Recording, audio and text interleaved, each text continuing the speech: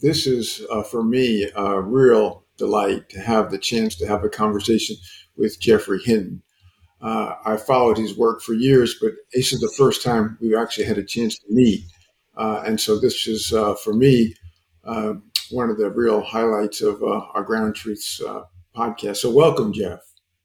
Thank you very much. It's a real opportunity for me too. You're an expert in one area, I'm an expert in another, and it's great to meet up.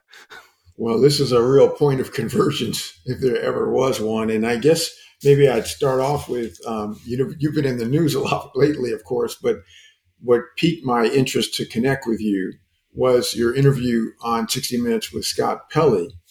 You said an obvious area where there's huge benefits is health care. AI is already comparable with radiologists understanding what's going on in medical images. It's going to be very good at designing drugs. It already is designing drugs. So that's an area where it's almost entirely going to do good. I like that area. So I love that quote, Jeff. And I thought maybe we could start with that. I back in 2012, one of my graduate students called George Dahl, who did speech recognition in 2009 and made a big difference there, entered a competition by Merck Frost to predict how well particular chemicals would bind to something. He knew nothing about the science of it. All he had was a few thousand descriptors of each of these chemicals and 15 targets that things might bind to. And he used the same network as we use for speech recognition. So he treated the 2,000 descriptors of chemicals as if they were things in a spectrogram for speech. And he won the competition. And after he'd won the competition, he wasn't allowed to collect the $20,000 prize until he told Merck how he did it. And one of their questions was, what QSAR did you use? So he said, what's QSAR? Now, QSAR is a field. It has a journal. It's had a conference. It's been going for many years. And it's the field of quantitative structural activity relationships. And that's the field that tries to predict whether some chemical is going to bind to something. And basically, he'd wiped out that field without knowing its name.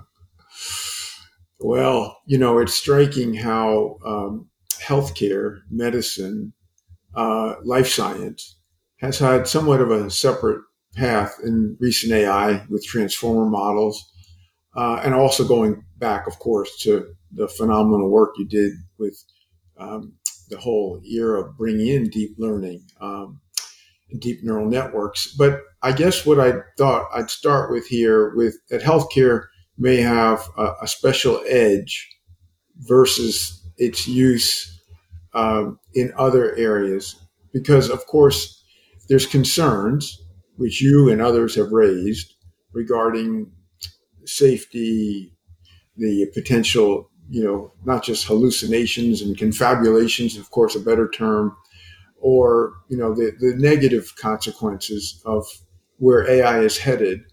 But would you say that the medical life science, AlphaFold 2 is another example, of course, from your colleagues Demis Hassabis and others at Google DeepMind, where this is something that has a much more optimistic look?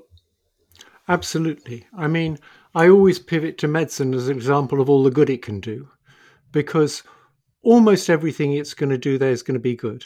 There are some bad uses, like trying to figure out who to not insure, but they're relatively limited. Almost certainly it's going to be extremely helpful. We're going to have a family doctor who's seen 100 million patients, and they're going to be a much better family doctor.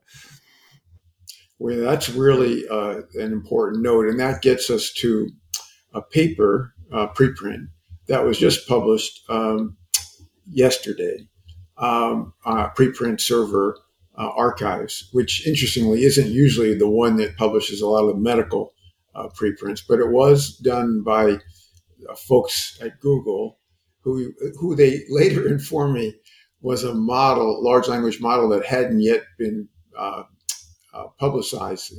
They wouldn't disclose the name, It wasn't MedPalm 2, but nonetheless, it was a very good, unique study because it randomized their LLM uh, in uh, 20 internists with about 9 years of experience in medical practice for answering over 300 clinical pathologic conferences of the New England Journal. These are the case reports where the master clinician is brought in to try to come up with a differential diagnosis.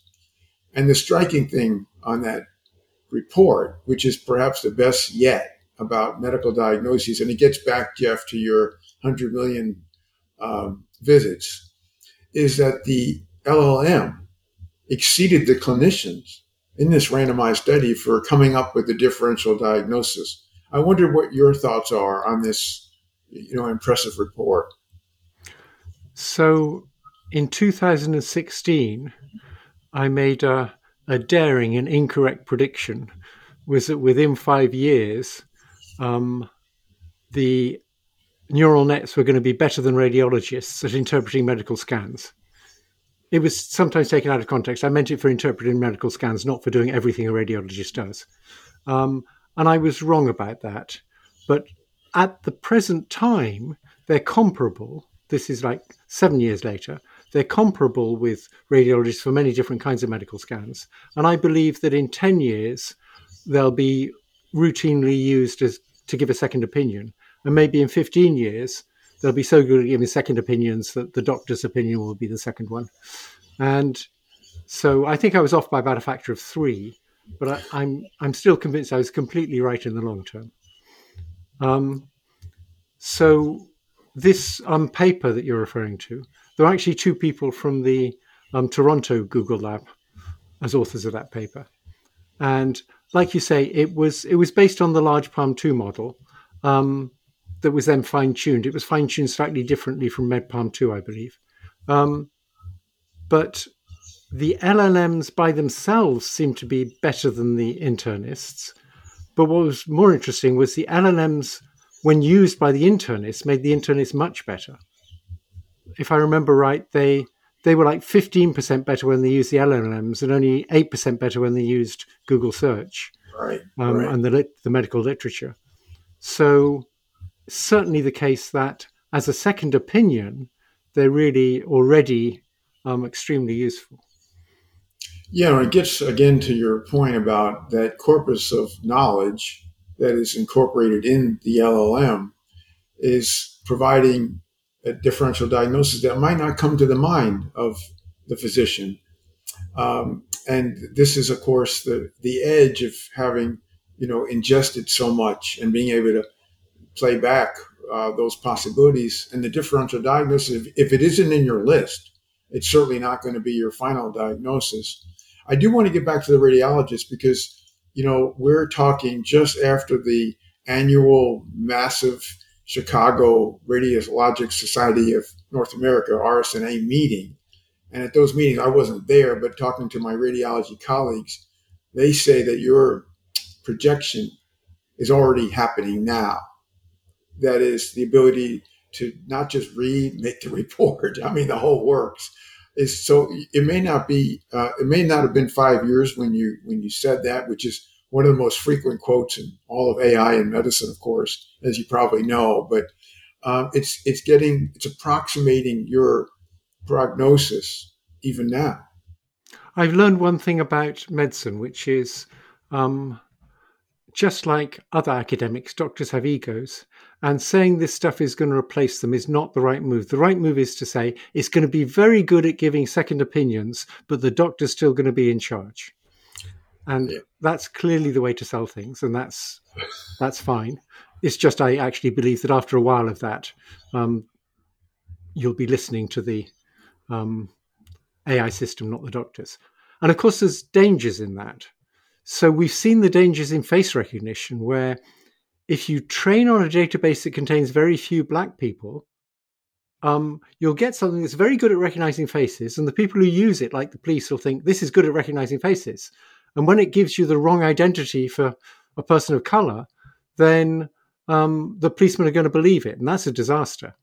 And we might get the same with medicine. If there's some small minority group that has some distinctly different probabilities of different diseases, it's quite dangerous for doctors to get to trust these things if they haven't been very carefully controlled for the training data.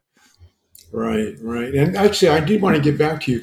Is it possible for the reason why in this new report that the LLMs did so well is that some of these case studies from the New England Journal were part of the pre-training? That is always a big worry. Um, it's worried me a lot, and it's worried other people a lot because these things have pulled in so much data. There is now a way round that, at least for showing that the LLMs are genuinely creative. So there's a very good computer science theorist at Princeton called Sanjeev Arora. And I'm going to attribute all this to him, but of course, all the work was done by his students and postdocs and collaborators. And the idea is you can get these language models to generate stuff, but you can then put constraints on what they generate by saying, so I tried an example recently. I took 2 Toronto newspapers and said, compare these 2 newspapers using 3 or 4 sentences. And in your answer, demonstrate sarcasm, a red herring, empathy, and there's something else, but I forget what. Metaphor. Oh yeah, yeah. And it gave a brilliant comparison of the 2 newspapers exhibiting all those things. And the point of Sanjeev Arora's work is that if you have a large number of topics and a large number of different things you might demonstrate in the text, then if I give an LLM a topic and I say demonstrate these 5 things, it's very unlikely anything in the training data will be on that topic demonstrating those 5 skills. And so when it does it, you can be pretty confident that it's original. It's not something it saw in the training data. That seems to me a much more rigorous test of whether it generates new stuff. And what's interesting is some of the LLMs, the weaker ones, don't really pass the test. But things like GPT-4, that passes the test with flying colors. That definitely generates original stuff that almost certainly was not in the training data. Yeah, well, that's such an important tool to ferret out the influence of pre-training. I'm glad you reviewed that. You know, the other question that most people argue about, particularly in the medical sphere, is does the large language model really understand? What are your thoughts about that? You know, we're talking about the what's been framed as the stochastic parrot versus a level of understanding or enhanced intelligence, whatever you want to call it. And this debate goes on. Where do you fall in that? I fall on the sensible side. They really do understand. And if you give them quizzes which involve a little bit of reasoning, it's much harder to do now because, of course, now GPT-4 can look at what's on the web. So you're worried if I mention a quiz now, someone else may have given it to GPT-4. But a few months ago when you did this, before it could see the web, you could give it quizzes for things that it had never seen before. And it can do reasoning. So let me give you my favorite example, which was given to me by someone who believed in symbolic reasoning, but a very honest guy who believed in symbolic reasoning and was very puzzled about whether GPT-4 could do symbolic reasoning. And so he gave me a problem and I made it a bit more complicated. And the problem is this. The rooms in my house are painted white or yellow or blue. Yellow paint fades to white within a year. In 2 years' time, I would like all the rooms to be white. What should I do and why? And it says, you don't need to paint the white rooms. You don't need to paint the yellow rooms because they'll fade to white anyway. You need to paint the blue rooms white. Now, I'm pretty convinced that when I first gave it that problem, it had never seen that problem before. And that problem involves a certain amount of just basic common sense reasoning. Like, you have to understand that if it fades to yellow in a year and you're interested in the state in 2 years' time, 2 years is more than 1 year and so on. When I first gave it the problem, and didn't ask it to explain why. It actually came up with a solution that involved painting the blue rooms yellow. That's more of a mathematician's solution because it reduces it to a solved problem. Um, but that'll work too. So I'm convinced it can do reasoning. There's people, friends of mine, like Yann Lequin, who's convinced it can't do reasoning. I'm just waiting for him to come to his senses. Well, I've noticed the back and forth with you and Jan. I know it's a friendly banter, and you of course had a big influence in his career, as so many others that are now in the front lines of whether it's Ilya at OpenAI, who's certainly been in the news lately with the turmoil there. And I mean, it seems like all the people that did some training with you are, really in the leadership positions at various AI companies and academic groups around the world. And so it says a lot about your influence. That's not just as far as deep neural networks. And I guess I wanted to ask you, because you're frequently regarded to as the godfather of AI. And what do you think of that, getting called that? I think originally it wasn't meant entirely beneficially. I remember Andrew Ng actually made up that phrase at a small workshop in the town of Windsor in Britain. And it was after a session where I'd been interrupting everybody. I was the kind of leader of the organization that ran the workshop. And I think it was meant as kind of I would interrupt everybody, and it wasn't meant entirely nicely, I think, but I'm happy with it. That's great. Now that I'm retired and I'm spending some of my time on charity work, I refer to myself as the fairy godfather. That's great.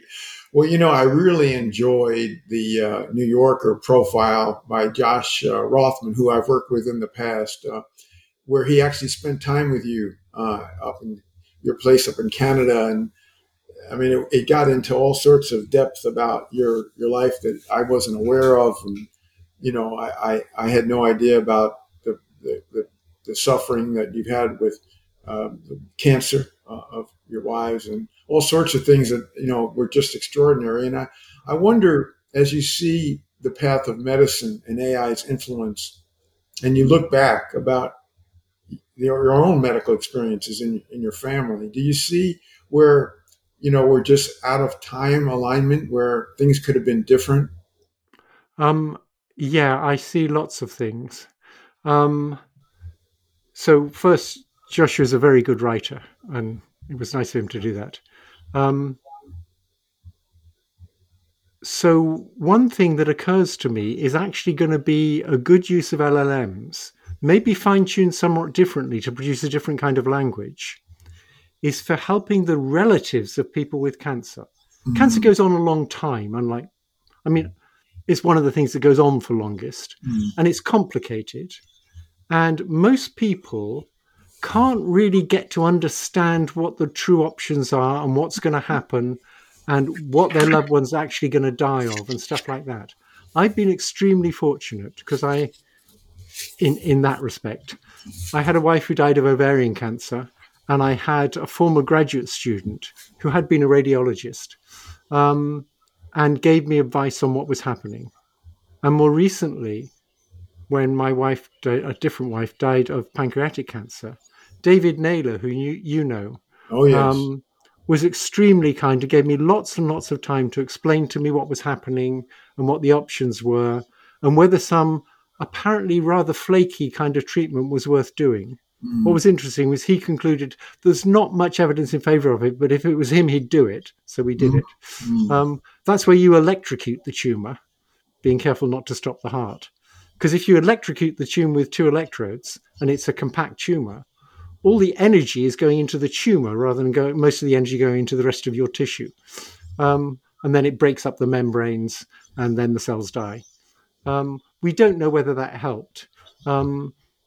But it's extremely useful to have someone very knowledgeable to give advice to the relatives.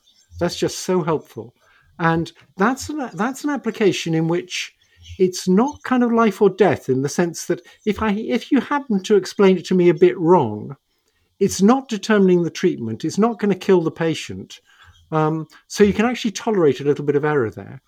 And I Mm. think relatives would be much better off if they could talk to an LLM and consult with an LLM about what the hell's going on, because the doctors never have time to explain it properly. In rare cases where you happen to know a very good doctor, like I do, you get it explained properly. But for most people, it won't be explained properly and it won't be explained in the right language. But you can imagine an LLM just for helping the relatives that would be extremely useful.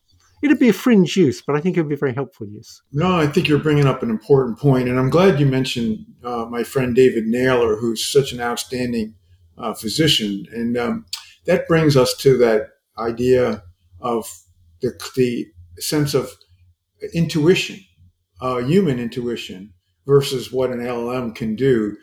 Don't you think those would be complementary features? Um, yes and no. That is, I think these chatbots, they have intuition.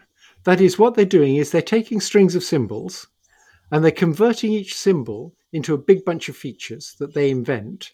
And then they're learning interactions between the features of different symbols so that they can predict the features of the next symbol. And I think that's what people do too. So I think actually they're working pretty much the same way as us. There's lots of people who say they're not like us at all, they don't understand. But there's actually not many people who have theories of how the brain works and also theories of how they understand how these things work. Mostly the people who say they don't work like us don't actually have any model of how we work. And it might interest them to know that these language models were actually introduced as a theory of how our brain works.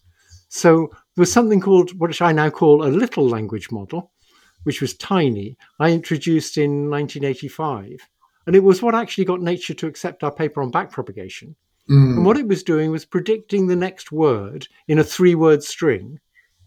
But the whole mechanism of it was broadly the same as these models now. The models are more complicated because they use attention. But it was basically you get it to invent features for words and interactions between features so that it can predict the features of the next word. And it was introduced as a way of trying to understand what the brain was doing. And at the point at which it was introduced, the symbolic AI people didn't say, oh, this doesn't understand. They were perfectly happy to admit that this did learn the structure in the tiny domain, the tiny toy domain it was working on. They just argue that it would be better to learn that structure by searching through the space of symbolic rules rather than through the space of neural network weights. But they didn't say this is an understanding. It was only when it really worked that people had to say, well, it doesn't count. Well, that I, also something that I was surprised about. I'm interested in your thoughts. I had anticipated that in Deep Medicine, the book, that the gift of time, all these things that we've been talking about, like the front door that could be used by the model, the coming up with the diagnoses, even the ambient conversations made into synthetic notes. The thing I didn't think was that machines could promote empathy. And what I have been seeing now, not just from the notes that are now digitized, these synthetic notes from the conversation of a clinic visit, but the coaching that's occurring by the LLM to say, well, Dr. Jones, you interrupted the patient so quickly, you didn't listen to their concerns, you didn't show sensitivity or compassion or empathy. It's remarkable. Obviously, the machine doesn't necessarily feel or know what empathy is, but it can promote it. What are your thoughts about that? okay, my thoughts about that are a bit complicated. That obviously, if you train it on text that exhibits empathy, it will produce text that exhibits empathy. But the question is, does it really have empathy? Um, and I think that's an open issue. I'm inclined to say it does. Wow, Um, wow. so I'm actually inclined to say these big chatbots, particularly the multimodal ones, have subjective experience. And that's something that most people think is entirely crazy. But I'm quite happy being in a position where most people think I'm entirely crazy. So let me give you a reason for thinking they have subjective experience. Suppose I take a chatbot that has a camera and an arm, and it's been trained already, and I put an object in front of it and say, point at the object. So it points at the object. And then I put a prism in front of its camera that bends the light rays. But it doesn't know that. Now I put an object in front of it, say, point at the object, and it points straight ahead. Sorry, it points off to one side, even though the object's straight ahead. And I say, no, the object isn't actually there. The object's straight ahead. I put a prism in front of your camera. And imagine if the chatbot says, oh, I see. The object's actually straight ahead, but I had the subjective experience that it was off to one side. Now, if the chatbot said that, I think it would be using the phrase subjective experience in exactly the same way as people do. Its perceptual system told it was off to one side. So what its perceptual system was telling it would have been correct if the object had been off to one side. And that's what we mean by subjective experience. When I say, I've got the subjective experience of little pink elephants floating in front of me, I don't mean that there's some inner theatre with little pink elephants in it. What I really mean is, if in the real world there were little pink elephants floating in front of me, then my perceptual system would be telling me the truth. So I think what's funny about subjective experience is not that it's some weird stuff made of spooky qualia in an inner theatre. I think subjective experience is a hypothetical statement about a possible world. And if the world were like that, then your perceptual system will be working properly. That's how we use subjective experience. And I think chatbots can use it like that too. So I think there's a lot of philosophy that needs to be done here and got straight. And I don't think we can leave it to the philosophers. It's too urgent now. Well, that's actually a fascinating response, and added to what your perception of understanding, it gets us to perhaps where you were when you left Google in May this year, where you saw that this was a new level of whatever you want to call it, not AGI, but something that was enhanced from prior AI. And you basically, in some respects, I wouldn't say sounded any alarms, but you've expressed concern consistently since then that we're kind of in a new phase. We're heading in a new direction with AI. Could you elaborate a bit more about where you were in where your mind was in May and where you think things are headed now? Okay, let's get the story straight. It's a great story the news media puts out there. Yeah. But actually, I left Google because I was 75 and I couldn't program any longer because I kept forgetting what the variables stood for. Okay. And I took the opportunity. Also, I wanted to watch a lot of Netflix. I took the opportunity that I was leaving Google anyway to start making public statements about AI safety. And I got very concerned about AI safety a couple of months before. What happened was I was working on trying to figure out analog ways to do the computation so you could do these large language models for much less energy. And I suddenly realized that actually the digital way of doing the computation is probably hugely better. And it's hugely better because you can have thousands of different copies of exactly the same digital model running on different hardware. And each copy can look at a different bit of the internet and learn from it. And they can all combine what they learned instantly by sharing weights or by sharing weight gradients. And so you can get 10,000 things to share their experience really efficiently. And you can't do that with people. If 10,000 people go off and learn 10,000 different skills, you can't say, okay, let's all average our weights. So now all of us know all of those skills. It doesn't work like that. You have to go to university and try and understand what on earth the other person's talking about. It's a very slow process where you have to get sentences from the other person and say, how do I change my brain so I might have produced that sentence? And it's very inefficient compared with what these digital models can do by just sharing weights. So I had this kind of epiphany that digital models are probably much better. Also, they can use the backpropagation algorithm quite easily. And it's very hard to see how the brain can do it efficiently. And nobody's managed to come up with anything that'll work in real neural nets that's comparable to backpropagation at scale. So I had this sort of epiphany, which made me give up on the analog research that digital computers are actually just better. And since I was retiring anyway, I took the opportunity to say, hey, they're just better. And so we'd better watch out. Well, I mean, I think your call on that and how you back it up is really, of course, had a big impact. And of course, it's still an ongoing and intense debate. And in some ways, it really was about what was the turmoil at OpenAI. It was rooted with this controversy about, where things are, where they're headed.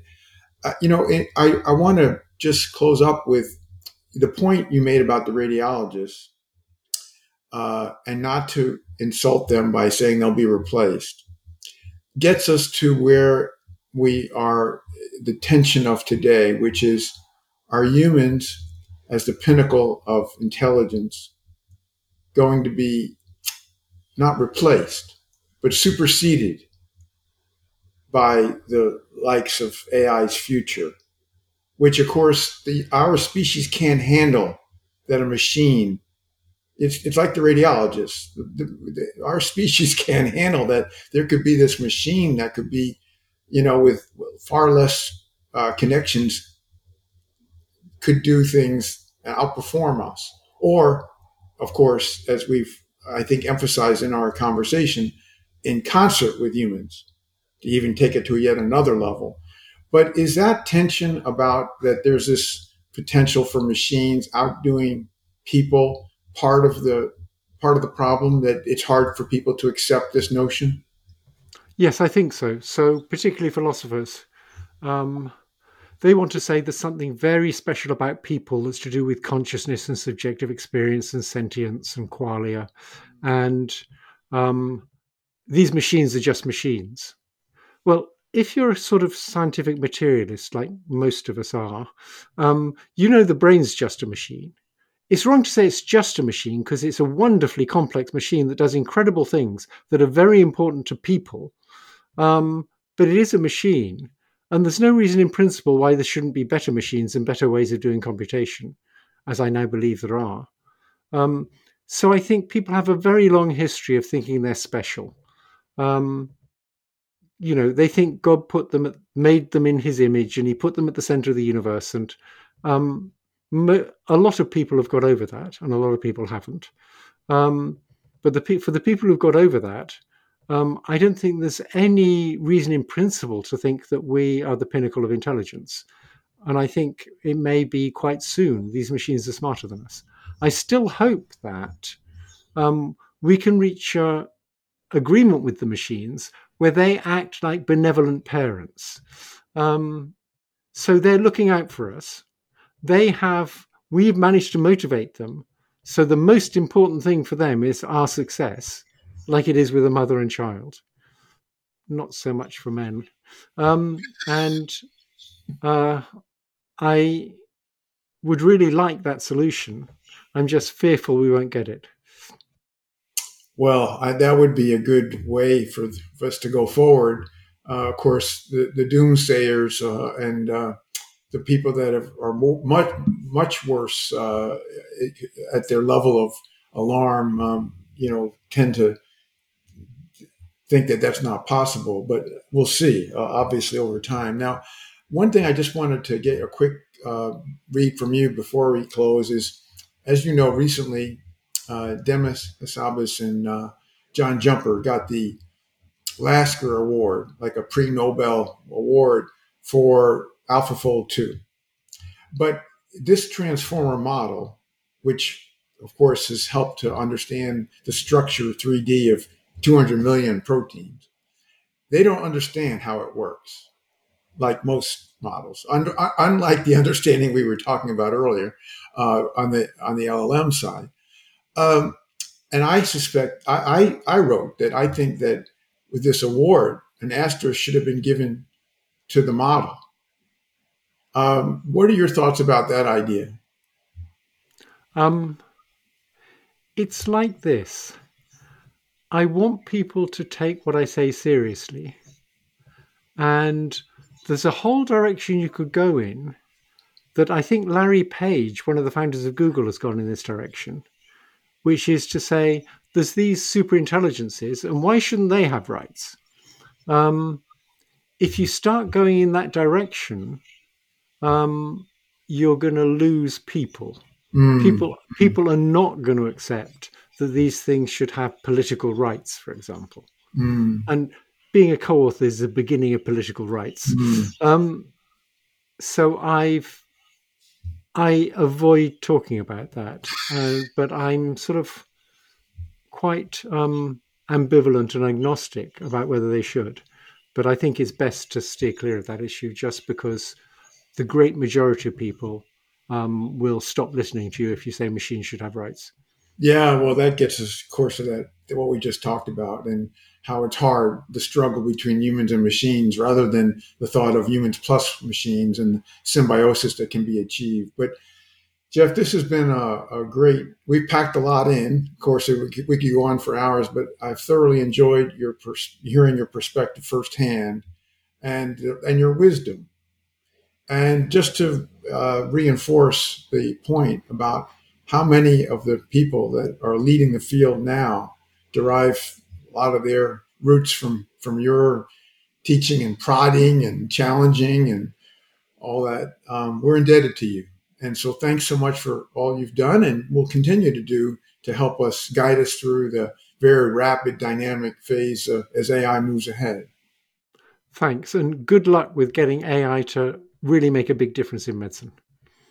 Hopefully we will. And I'll be consulting with you from time to time to get some of that wisdom to help us.